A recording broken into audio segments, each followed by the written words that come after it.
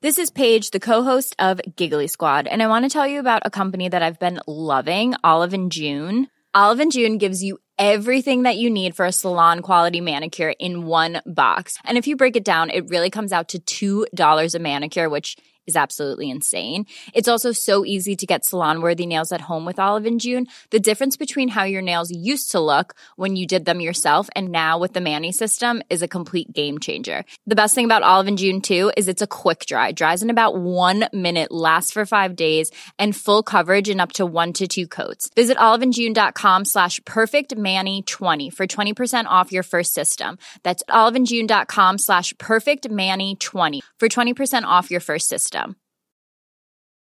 When you're ready to pop the question, the last thing you want to do is second-guess the ring. At BlueNile.com, you can design a one-of-a-kind ring with the ease and convenience of shopping online. Choose your diamond and setting. When you find the one, you'll get it delivered right to your door. Go to BlueNile.com and use promo code LISTEN to get $50 off your purchase of $500 or more. That's code LISTEN at BlueNile.com for $50 off your purchase. BlueNile.com, code LISTEN. Hi, this is Billie Jean King. This is Marion Bartoli. I'm Mats Wilander. This is Mary Carrillo. This is Pam Shriver. I'm Stan Wawrinka. I'm Leighton Hewitt. This is Yannick Noah, and you're listening to the Tennis Podcast.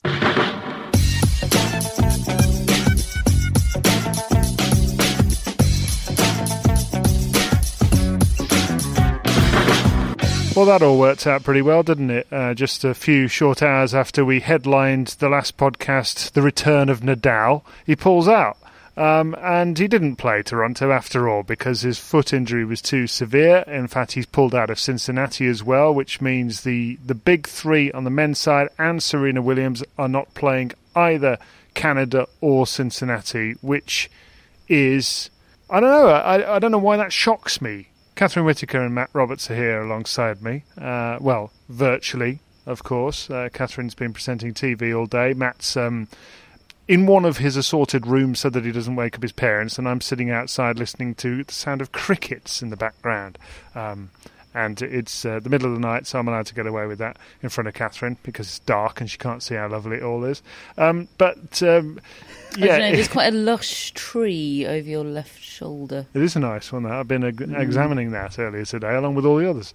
But yeah, it's for some reason, although it makes perfect sense that players like Federer, who's just turned 40, and Serena Williams, who turns 40 next month, and Djokovic, who's trying for the Grand Slam, having just played in Tokyo, and Nadal, who's, he's struggling physically. It's not that surprising that these players are not playing, but this feels like a moment, really. I'm not sure I can remember a summer where those players at the same time were not competing. Can either of you? I mean, it probably literally hasn't happened in Matt's lifetime. Well, I did see a stat, certainly on the men's side, that no one has won the US Open through not playing either Cincinnati or Canada since those became a duo, I think in 1990. Now, I suppose Djokovic is trying to do something that no one has ever done, so it sort of makes sense that he perhaps takes a path that no one has ever trodden before him either. And I think they're all slightly different circumstances, aren't they? All of those four. I think it speaks to the emphasis on the slams these days, and those four in particular are the biggest names in tennis, and they're all aging and they're all aiming for those slams. So naturally, if they're feeling something, they are going to pull out of those events beforehand. For Nadal, apparently he's back in Spain. Seeing a doctor who he's seen before, it's really not good for Nadal, I don't think. And sitting here today, I would be quite surprised if he plays the US Open. It doesn't seem good. Yeah, the Nadal-Serena situation, Nadal-Serena-Federer situation is extremely different to the Djokovic situation. Exactly what Matt said about Nadal really doesn't sound good at all. And while we kind of have less of a picture of the nature and severity and timeline of Serena's injury. Obviously, it's the leg injury she sustained in that match at Wimbledon. I do know, or I certainly feel, that Serena can't rock up at a slam and just win it anymore. I just don't think she can do that. I mean, just maybe she'll get really lucky with the draw and be able to play herself in, but I just think those days are gone, and she really did need a warm-up tournament, which, unless she goes to, I think, is it Chicago, where there's a small WTA event now in the week before the US Open, unless she goes there, which I don't think is likely. I just, this is sort of, I think, the first time I won't be sort of tempted against logic to pick Serena Williams to win a Grand Slam title. I just always find myself drifting still towards her name in the draw. I did at Wimbledon this year. And yes, who knows what would have happened at Wimbledon were it not for that injury, but I can't see myself doing that this time. It's quite sad, really. Sorry to be a bummer, but it's quite sad. Well, it is, and it has to happen sometime, but it doesn't make it any less sort of upsetting, really, to know that reality is dawning. Pete Sampras turned 50 today. I mean, what's going on? These people aren't supposed to age, but they are. And, I mean, I think when I consider that last year the US Open was without Nadal and Federer during a pandemic, and at the absolute height of it, and the fact that they got that event played at all was amazing. If somebody had told me then, well, yeah, in a year's time there'll actually be fewer of these four playing than now in the US Open, that would have really hurt, I think, or really shocked me, and that's likely to be the case. Because throughout their various absences over the past few years, and at any one point one or more of them mostly has been absent, there's always been the anticipation of their return, the excitement of which has almost compensated for their absence at that time. And not to be even more of a downer, but there's the hope of the return, but I don't think there's the anticipation of the return anymore. Perhaps slightly more so with Nadal. You know, you'd have to think he'll. Yeah, I mean, I don't think this is the end for Nadal in the way that I fear it might be for Federer and Serena. But I certainly am not assuming that any of them will return. Yeah, well, let's try and cheer things up, shall we? Bianca Andreescu's on telly at the moment. At least she's back. Yes. And with no strapping on. Put the superhero cape on her. It's like, you know, your sport needs you. And I feel awful saying that when she's playing Ons Jabeur, because we all need Ons Jabeur in our lives as well. But my goodness me, a Grand Slam winning Bianca Andreescu, it would be a welcome sight just now. Yeah, it really would be. So long may she stay healthy. Let's just talk about what's been going on over the last few days, because it never ceases to amaze me that when you put a men's and women's tournament side by side in different cities as it is on this occasion, and we can go 2 or 3 days without doing a podcast, and so much happens during that time. And Matt's put together a list of some of the results that we've had, and there has been some absolute belters. I mean, I feel like I've been on holiday this week and not seen very much tennis, and I actually have quite bad FOMO. I feel like I'm slightly missing out on the tennis that's going on. But I've seen what I can, and I'm going to rely on the two of you and just go through some of this stuff. I mean, first of all, Johanna Konta today was due to play Coco Gauff. That didn't end up happening because Konta it appears has aggravated the knee injury that she's really suffered with over the last couple of years. I mean, that situation just has never really righted itself. And she actually had a brilliant win, didn't she, yesterday against Elina Svitolina. She was a set down at that sort of stage. I think I was telling you both I'd be surprised if she wins 5 games the way it was going. And yet she fought back, won that match. And, yeah, I thought if she plays like that, then it could be quite a good match against Gauff, and it doesn't happen. Yeah, I mean, I actually think that win against Svitolina, or I thought at the time that was one of the biggest of her career. She said to us on Prime Video the day before that match, "I hate playing Svitolina." She described her as her worst opponent. She said our games just don't match up. You know, our pundits in the studio were quite taken aback at how honest she was.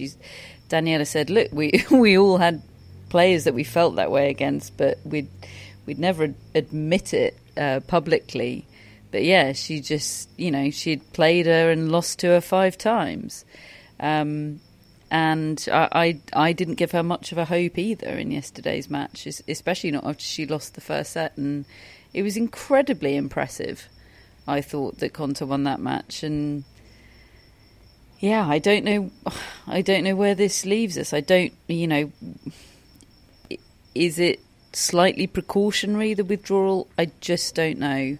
But the fact that it is, as you say, the same thing that has plagued her on and off consistently now for a couple of years, it feels like, it's not a good sign. And in the back of my mind now with Jo Konta, I have the constant awareness that she doesn't intend to play on the tour that much longer, another year, maybe 2. So, if that, I'd say. Yeah, absolutely. So every missed opportunity feels like it carries extra weight and poignancy somehow. So a real shame. And we know she's such a rhythm player. It really felt like she had found that rhythm against Svitolina. You know, it went from nightmare opponent to kind of dream opponent in one match, because she needed to hit a lot of balls, she needed to work her way into a match, and she did it brilliantly. She was playing really, really well in the second and third set, and you felt like she'd finally unlocked something, and would she be able to build on it, as we've seen her build on good form in the past, you know, heading into a slam, and then she hits this stumbling block. It's just a real shame, and I think it takes Konta a while to build form back up. So just, you know, losing the opportunity to play again this week is just a massive, massive blow. And I share all your concerns about the fact that it's the knee. That suggests it could also be something more serious. Matt, I know you have been pretty taken by Coco Gauff recently and see her as making significant strides. I mean, I wonder how big this summer could end up being. Well, she now faces Camila Giorgi, who I watched some of earlier, beating Petra Kvitova. And, I mean, Giorgi's playing really well at the moment, but I just wonder whether Gauff is going to have a big breakthrough very soon.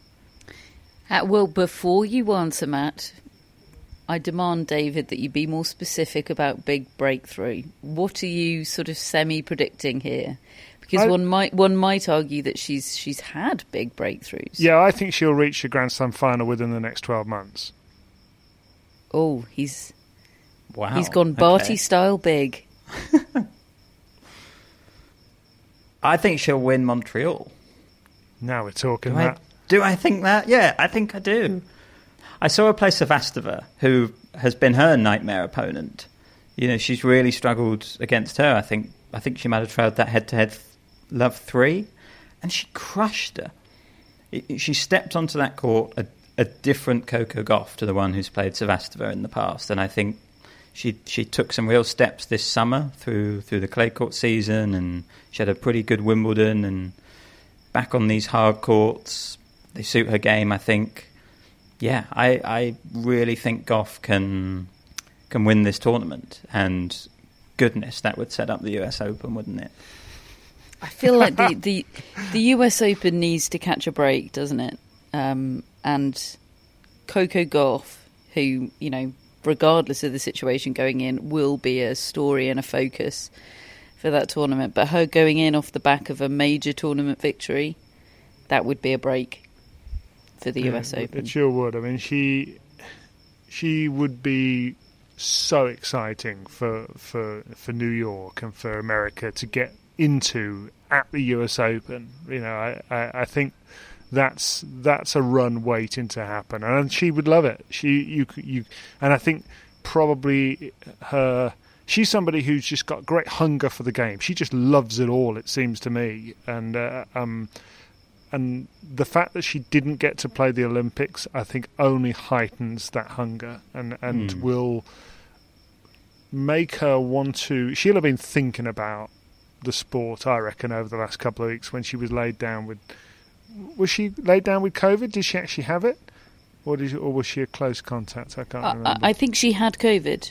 Right. Yeah. Well, I mean, I hope she's fine through that. But I mean, terrible shame that she missed the Olympics because she was really excited about it, and you can just imagine her seeing those pictures and really being gutted about it. But well, maybe the flip side, maybe the upside is that she is fresh and is going to be able to stay on this body clock and therefore just be able to cruise through the American hardcourt season and give her absolute best at all times. Be very interesting. Camila Giorgi, well, she's dynamic and she hits the ball incredibly hard, but we'll see with that one.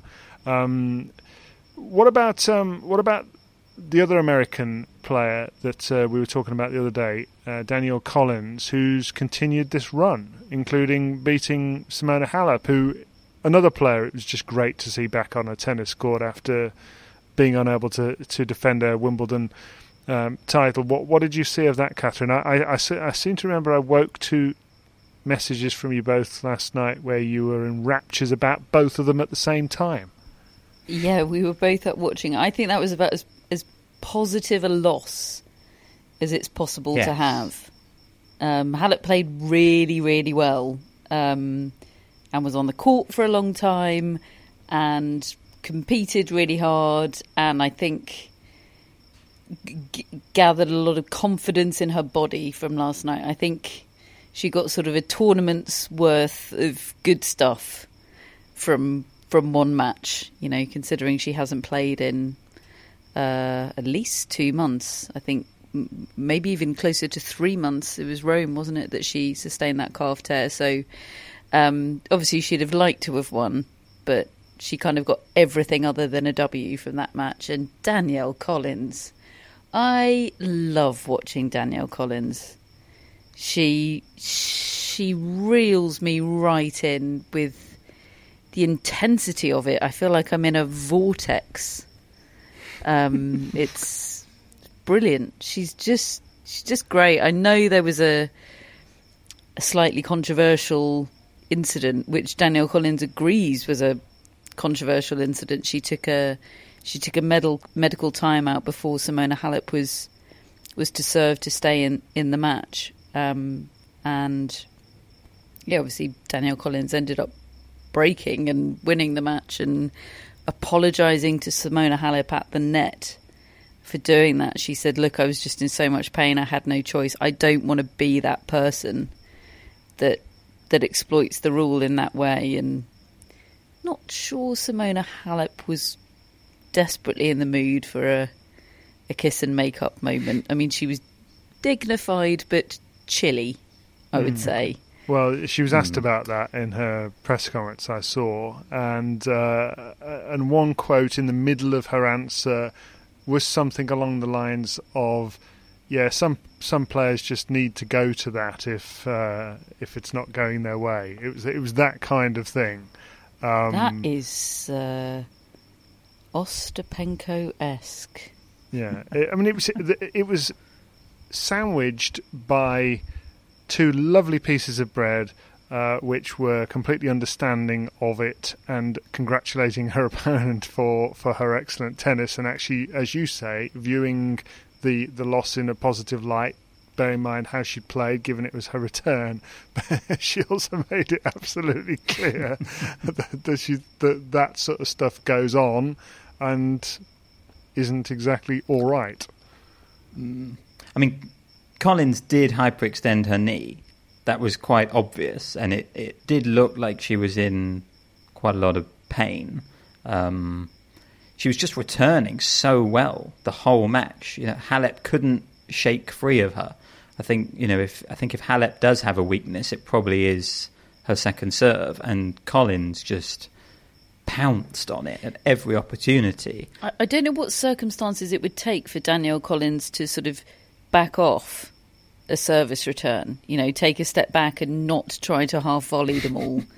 I mean, it just doesn't ever seem to occur to her. Everything is going forward, isn't it? Yeah, it's quite a sight. Yeah, I thought it was a great match, and yes, there was that moment, but it really did feel like Collins was just the sharper match player. As I said, Halep couldn't finish her off, and she played very well. Not even well just because she hadn't played for 3 months. This was a good level from Halep, even if she played last week. So I think that's a really positive sign for her that she seems to be free of that injury, and she's never really done that well in New York. She's spoken about not actually liking the hustle and bustle of it. She's had a couple of runs, but it has been her weakest slam, and I think in similar ways to a Goff run and an Andreescu run, I would love a Halep run in New York. I mean, we're going to run out of spaces for all the players we want to have runs, but I think Halep would be high on my list as well. I was reminded how much I enjoy watching her play tennis as well. She had that match first round against Maria Sharapova, I seem to recall, a few years ago, and she's come up against Kaya Kanepi, hasn't she? It's big hitters that are dangerous to her early on. I've got that quote, by the way, her exact quote in the middle of this answer. First of all, she said, "It was tough for me because after 2 hours and a half to get more than 10 minutes break is not fair before the serve. I think this rule is not good at all." She says, "But some players, when they don't trust they can win with the game, they ask the medicals. Then they run better than before." But she said, but at the end she said, "But credit to her because she played well." Oh, marvellous. That is a Venus Williams wishing him luck. So, yeah, anyway, Danielle Collins continues on. Who's she got now? Do we know? Yes, Jessica Pegula. Oh. Shortly. Don't go into depth, David. That'll be out of date by the time this has been edited. You can tell I'm out of the loop. I'm just about to stitch up our own podcast. Aryna Sabalenka was in action a couple of times. I mean, it is relentless, isn't it? When you play these back-to-back matches, and I was thinking this about Konta. You get this two sets to one win from behind against Alina Svitolina. You're supposed to come out straight back out the next day. That is tough to do.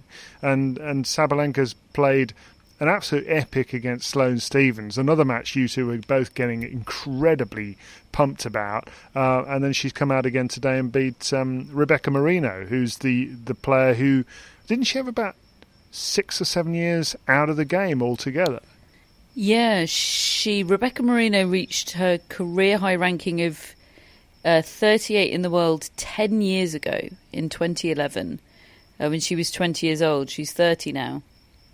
Just for anyone that couldn't do that maths for themselves, you're welcome.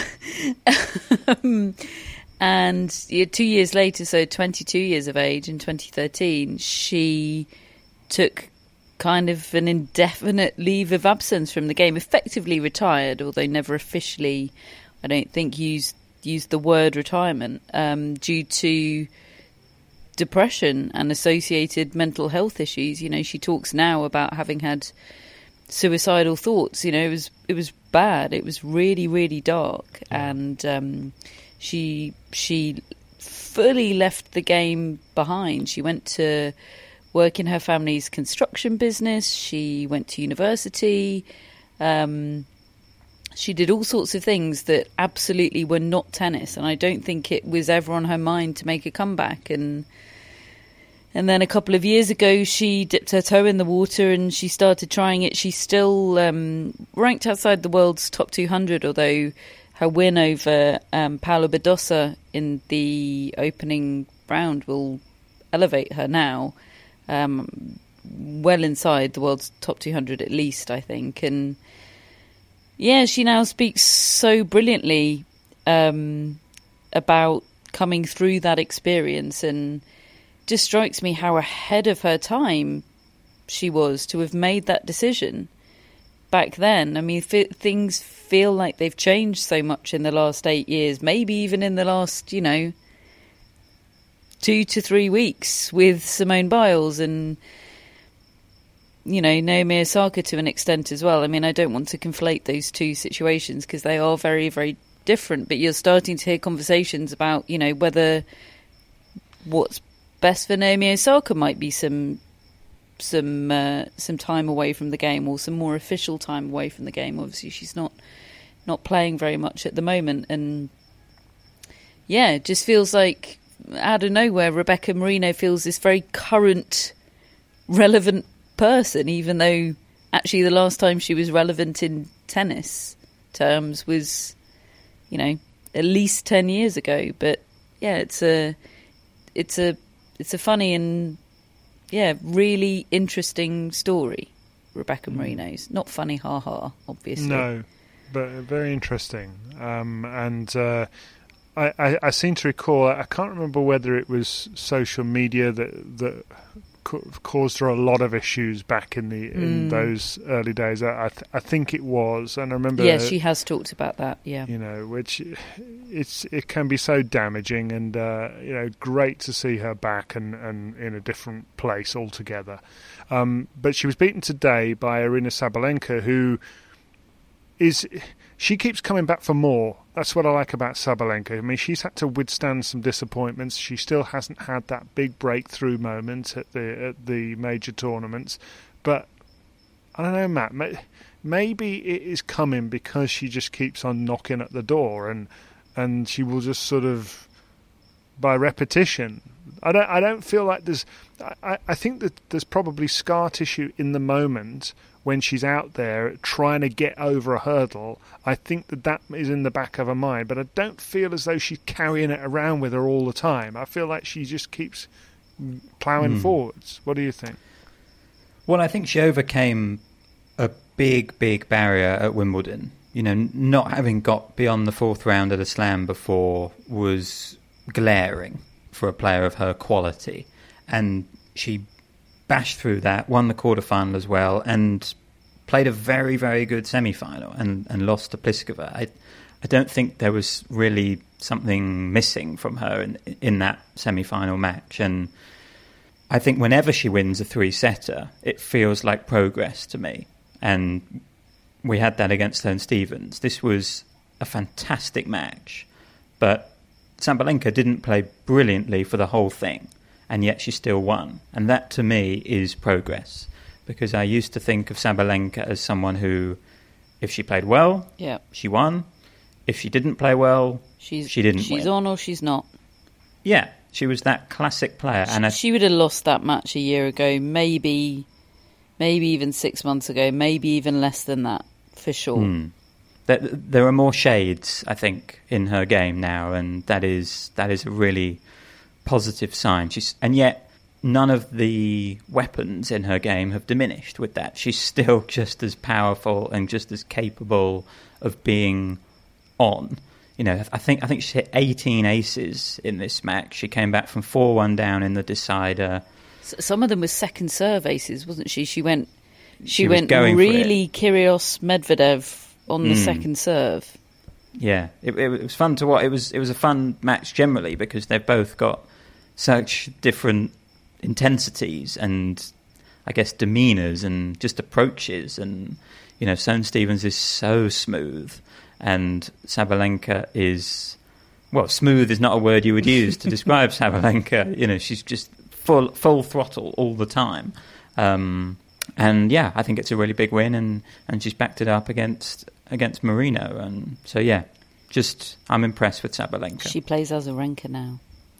who got past Yes. Maria Sakkari 7-6 in the third. That sounded like a belting match. I missed that one as well. It was a belting match. Yeah, It was And- brilliant, and I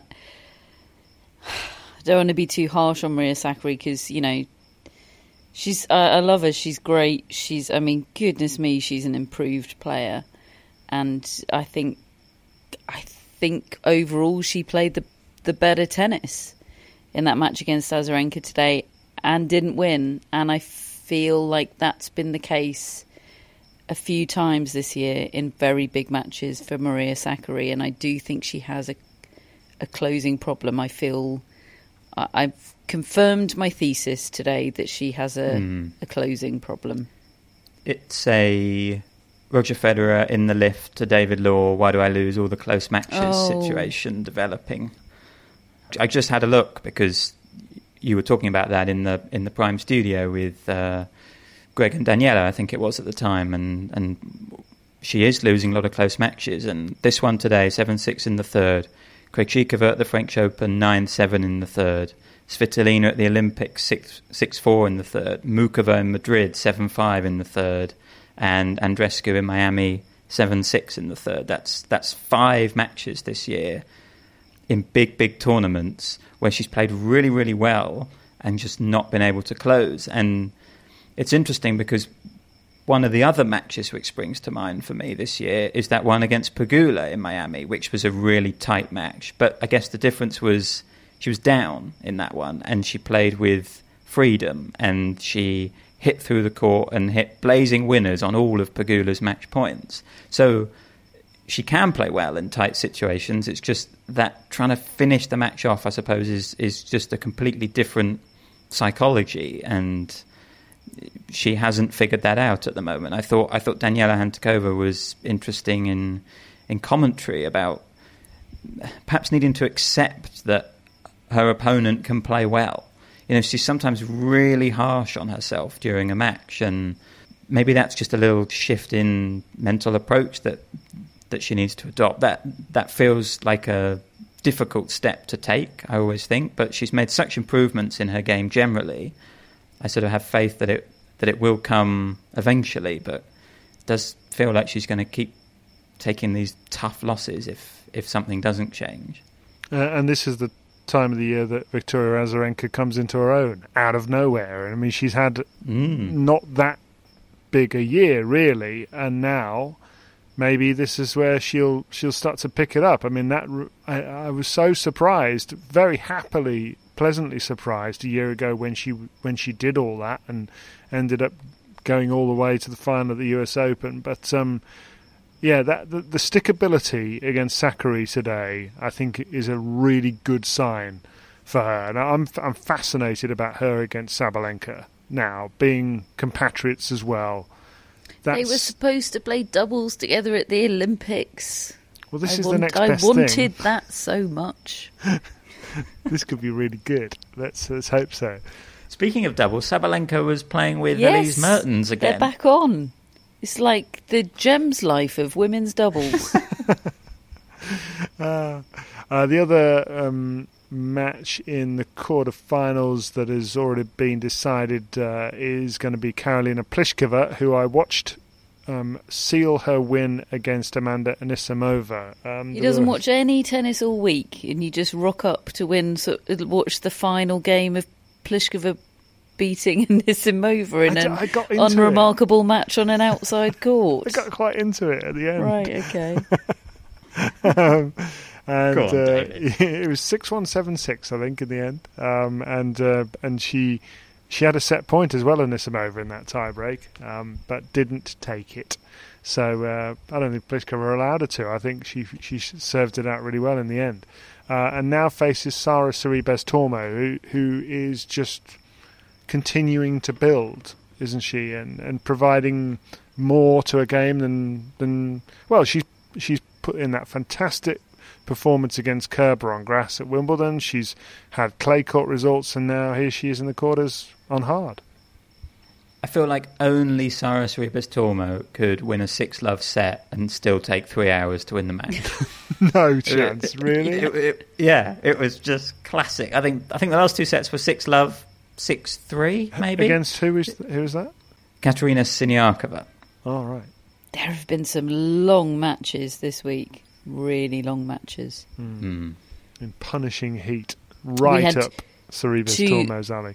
Yes. We had, in the men's side, we had the 2 identically long matches happening concurrently this evening.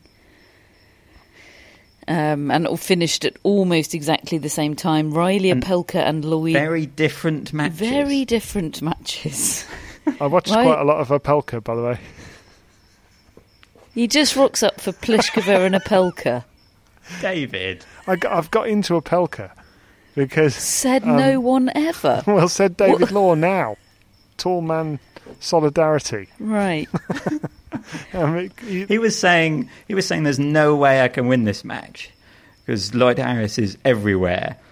And then turns out there was a way, and that was serving his way to winning 2 tiebreaks. Yeah. Well, the funny thing was... As if that was a novel thing. I turned on towards the end of the second set when Opelka was match point down. That's what tipped my interest. He was match point down. I wanted to see what happened. And he served this ball down. And, I mean, he went for Lloyd Harris's head, is all I can say, with the serve. He bounced it up at his body, but it almost hit him in the head. And poor old Harris just for diving for cover to get out of the way. You know, no chance of sort of winning the match point. I mean, all he could do was to sort of stay physically fit in the moment, and then from there, I mean, I think Opelka lost. He won 9 fewer points than his opponent, and yet won the match. In the end, that's a stat from Enrico Riva. I read on Twitter, but I mean, that's Nick Kyrgios, Grigor Dimitrov, and now Lloyd Harris that he's beaten in a row. It's a good run, isn't it, from Opelka? And as you say, he now faces Roberto Bautista Agut, who, I mean, that was something Catherine described at the start of Prime's coverage as, I think that one will be attritional, she said. And 2 hours and 46 I know minutes how to later, sell a tennis match, David.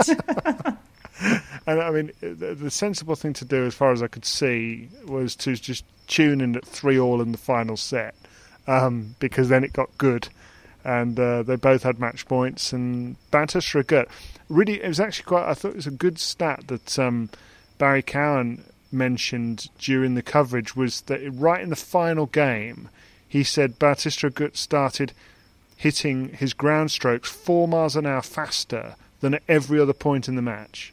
He really went after his shots. And why didn't he do that sooner?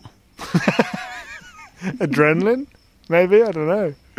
But yeah, it was. He really ripped it from Schwartzman's grasp. It was quite interesting. Nothing further to add, David. Having watched a lot of tennis with Catherine, that is exactly the sort of thing which really annoys her. What? Just someone coming up with the winning formula at the last possible moment. When they've had 2 hours and 40 minutes to have done it earlier. Yeah, faff. Catherine's not a fan of faff. Nailed it. Yes, can confirm from 14 years of evidence as well. Elsewhere, we've had straight... Sorry, but just... There is so much faff in tennis. The Olympics has really hit this. I mean, we knew it before, but 2 weeks of watching the Olympics and just, absorbing yourself in other sports and their formats and their quirks, and tennis has too much faff. Are you saying you want the Ultimate Tennis Showdown? No. No. There's a balance. There's a happy middle ground. Yeah. No one should be doing anything with the scoring format of tennis. There's no faff there. There's only beauty. But knock-ups and, wafty... Do you know the ultimate in faff? a match being called and a player just not being there. Yes, I take that point. I mean, you didn't show up.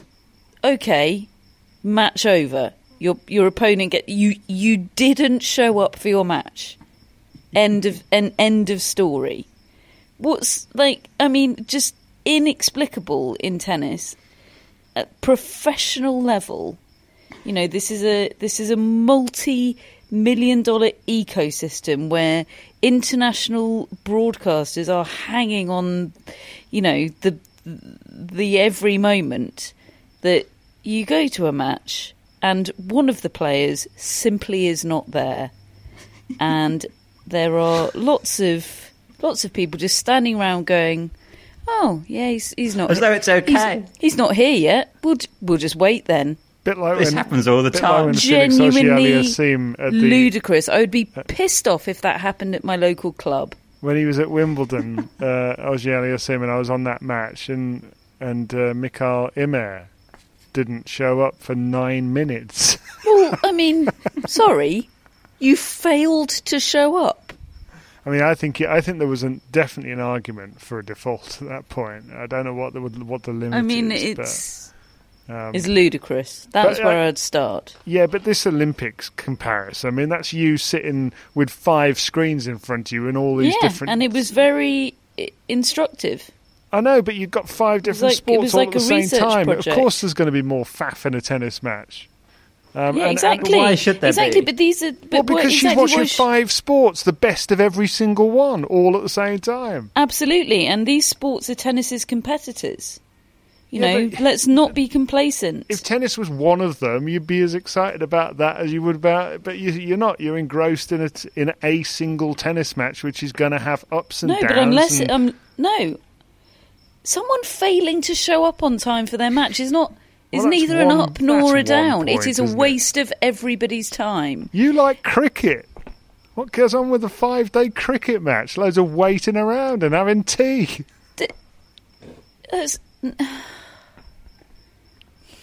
Leave tennis alone.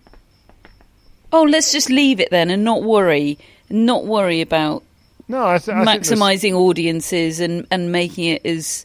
No, there's definitely stuff that can be done, for sure. I definitely think turning up 9 minutes late is problematic.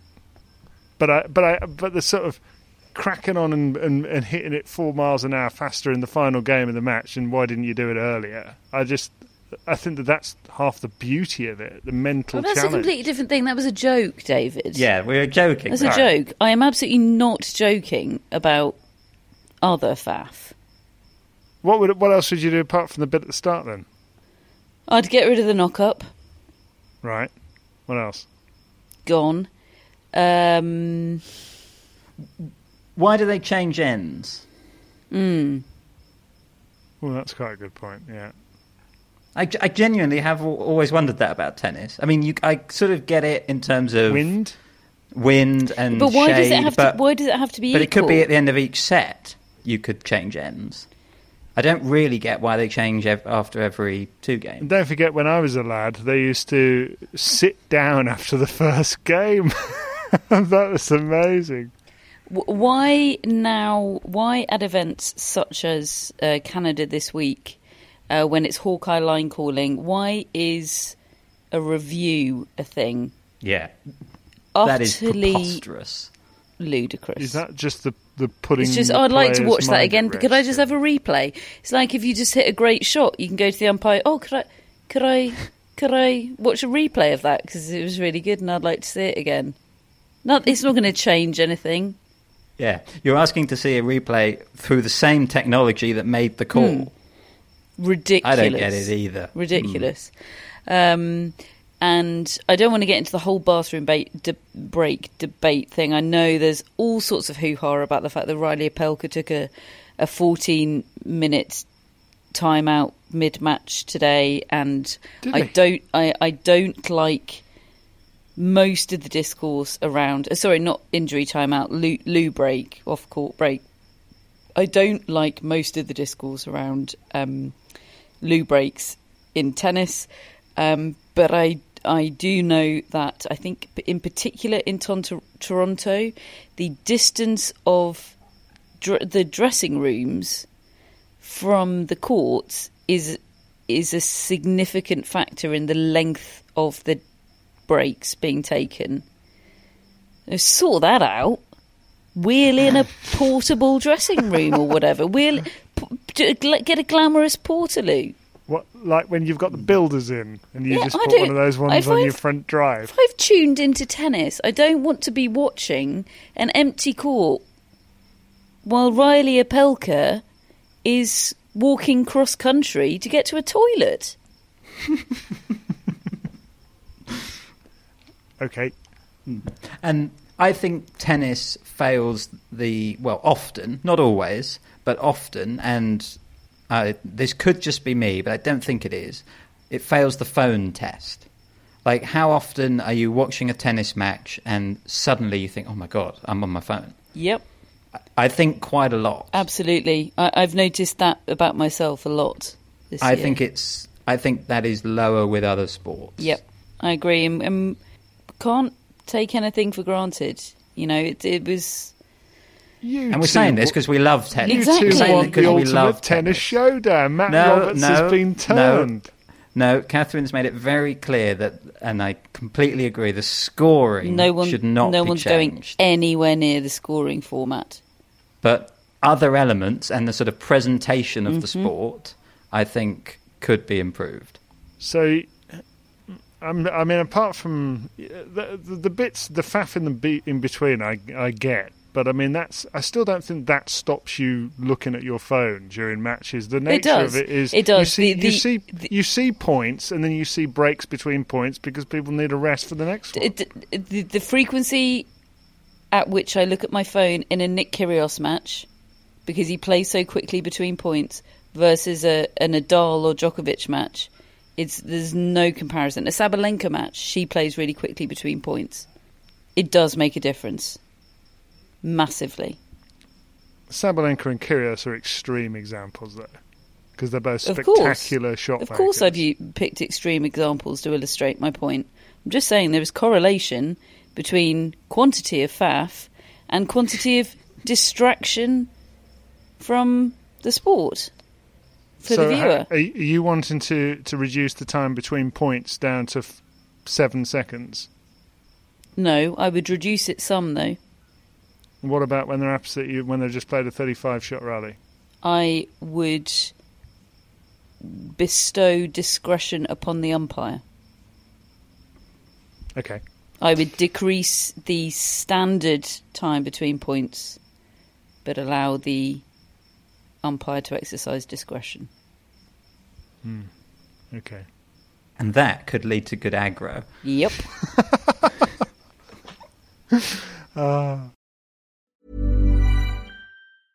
A lot can happen in the next 3 years. Like a chatbot may be your new best friend. But what won't change? Needing health insurance. United Healthcare Tri-Term Medical Plans are available for these changing times.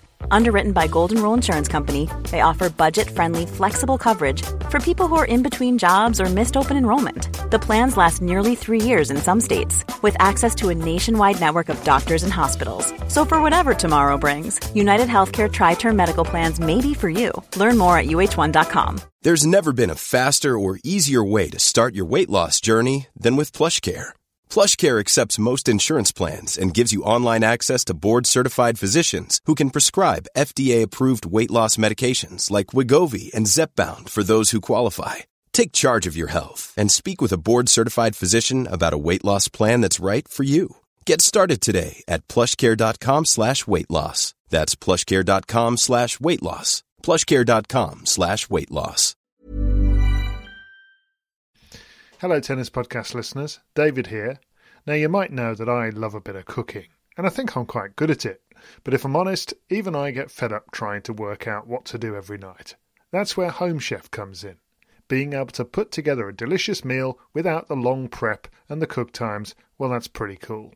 Home Chef provides fresh ingredients and chef-designed recipes conveniently delivered to your doorstep to simplify your cooking experience. They have over 30 options a week and serve a variety of dietary needs, so you don't have to worry about what to make ahead of time. Not only is it convenient, but it's economical too. Home Chef customers save an average of $86 per month on groceries. Now, for a limited time, Home Chef is offering Tennis Podcast listeners 18 free meals plus free dessert for life and, of course, free shipping on your very first box. Go to homechef.com/tennis. That's homechef.com/tennis for 18 free meals and free dessert for life. You heard it right. Right. Where were we? Straight sets losses for Auger Aliassime and Denis Shapovalov. The Canadian blokes have not had a good few days. I read Auger Aliassime actually talking about the sheer amount of tennis he's been playing recently, because he went to Tokyo, he went deep at Wimbledon, he's come here. I mean, I didn't watch that match, but he lost to Dusan Lajovic, which isn't a good result really for him, is it? Yeah, I mean, maybe he's just out on his feet, but it's not a completely isolated bad loss, is it? I mean, and I still don't know why he has bad losses, really. I mean, everybody has them occasionally, but he has more than he should, in my view, at least. What do you think, Matt? I find Auger Aliassime really hard to talk about, actually, because I think you have to give the necessary context, which is that he's top 15 in the race for the year. He's still only 21. Things are generally pretty good. You know, quarterfinals at Wimbledon, semi-final of Halle recently, fourth round at the Australian Open back at the start of the year. He's had some pretty good results this year. That's why his ranking is where it is. And yet, so often the experience of watching him play doesn't tally with all that, and it looks a bit alarming and worrying how one-dimensional his game looks and how many errors he can make in bulk. You know, when it goes off, it really, really goes off, and he doesn't seem to be able to stop it. I think there are some good signs that the double faulting has improved. I think, you know, that's perhaps an indication he can make improvements in his game. I think the fact that he made that coaching change at the end of last year and then brought in Tony Nadal, which kind of the jury's out on whether that's a success or not. But the fact he's looking for those changes would suggest that he's not satisfied either. And he's thinking that he needs to improve. So he's kind of a tricky one, because even that stat about the 8 finals, you can read that two ways as well. 8 finals, great. 8 straight sets defeats, there's a problem there. He is a contradiction, I think, in many ways. And I find it very difficult to really diagnose what the problem is and how it's going to be solved. But I can't shake that feeling that he's not quite progressing as I thought he would. I'm not making a face because I don't wholeheartedly agree with everything you've said. I'm making a face because Bianca Andreescu's just called the trainer on court. Oh. She just won the first set. I mean, she did just win the set also. But the sight of medical professionals kneeling around Bianca Andreescu is... Don't need that. Oh, hang on. I think it's just a blister. Oh. Okay. We're all right with that. Never has somebody's blister been celebrated with such fervent vigour. Apparently it requires 3 adult men to sort out a blister. Indeed. Anyway, sorry. As you were. Yes. Okay. Right. Well, we've had Auger Aliassime chat. We've had Andreescu chat. Total opposite for her. She won that first set against Ons despite being a breaker serve down and let out the most almighty roar, and the crowd went up, and that was just a little reminder of what tennis should be like with Andreescu playing the sport. Denis Shapovalov, disappointing. He was rubbish. Francis Tiafoe, really comfortable win for Tiafoe. A bit better than rubbish in the second set, but poor. It was poor.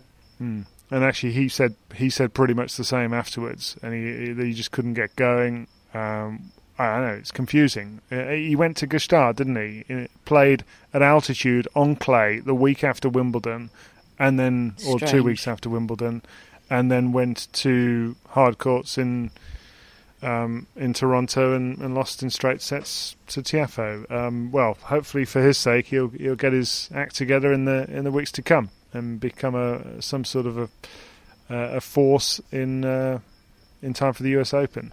But that's not a good result. Tiafoe's been subsequently beaten today by Gael Monfils, I believe, who was, from what the commentators were saying, playing unbelievably good tennis against Tiafoe, and I mean he seems like a man really uplifted at the moment, and hopefully in good health for a run of time. That'd be nice to see.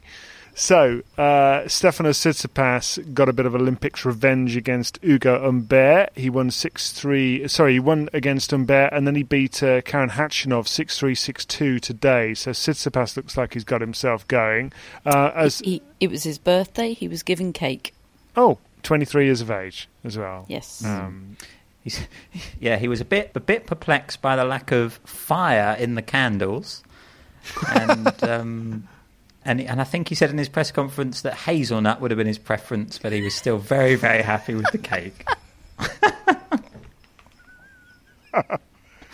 Prefer a flan, as David Brent once said. And by the way, talking to people who've got themselves a few wins, Casper Ruud has backed up those 3 successive clay court tournament wins by getting a couple of good wins on hard court this week, and he actually wrote hard courts, or I love hard courts, on the camera lens after his latest win, which is a nice touch. Hard court smiley face. Oh, lovely. Very low key but excellent aggro. Big fan of this. Have we had a response from Mr. Kyrgios yet? Or I assume he wrote your mum on Twitter and then hastily deleted it. Yes, we've seen that one. The old ones are the worst. What else has happened quickly? John Isner, on an 8-match winning streak, beat Andrei Rublev today. 2 very tight sets. Rublev's never beaten him. That's 3-0 for Isner against Rublev. He's so much in his head that Rublev was taking 2 rackets during the tiebreak. He was serving with one racket and returning with another. I mean, that is a man that's confused, not a thing, isn't Andre. Crikey. Oh, dear. Well, it's been a good tournament so far, and the 3 medical professionals are exiting the court, having seen to Bianca Andreescu. Hopefully she's going to be okay. And we'll let you know how she has got on in this match and in the rest of the tournament when we are back together on Monday for the post-Montreal and Toronto tennis podcast. I think we've got a few cracking days ahead. Catherine will be presenting Prime Video's coverage over the next few days, of course, and we'll be looking forward to watching that. And we have our mascot, Teddy, who we've been looking at pictures of, and Teddy's lovely. We've got Billie Jean King as our sponsor of Billie Jean the dog. Chris Albert Lee is our executive producer. Our mascots are Zeus, Scousel, Mousel and Rogue, all lovely, as is my holiday. And that's all I'm going to say about it. No one asked. No one asked. Right. Get to bed, Catherine. Get to bed, Matt, in about 2 hours after you've edited the podcast. And, we'll have it up for you as soon as we can. Hope you've enjoyed this one. Do tell your friends if you have. Get them listening. And leave us an iTunes review if you haven't already. And we'll be back with you on Monday. Speak to you then.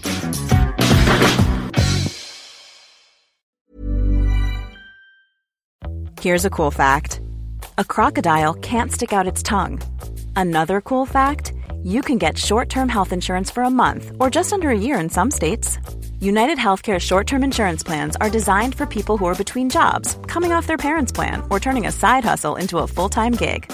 Underwritten by Golden Rule Insurance Company, they offer flexible, budget-friendly coverage with access to a nationwide network of doctors and hospitals. Get more cool facts about United Healthcare short-term plans at uh1.com.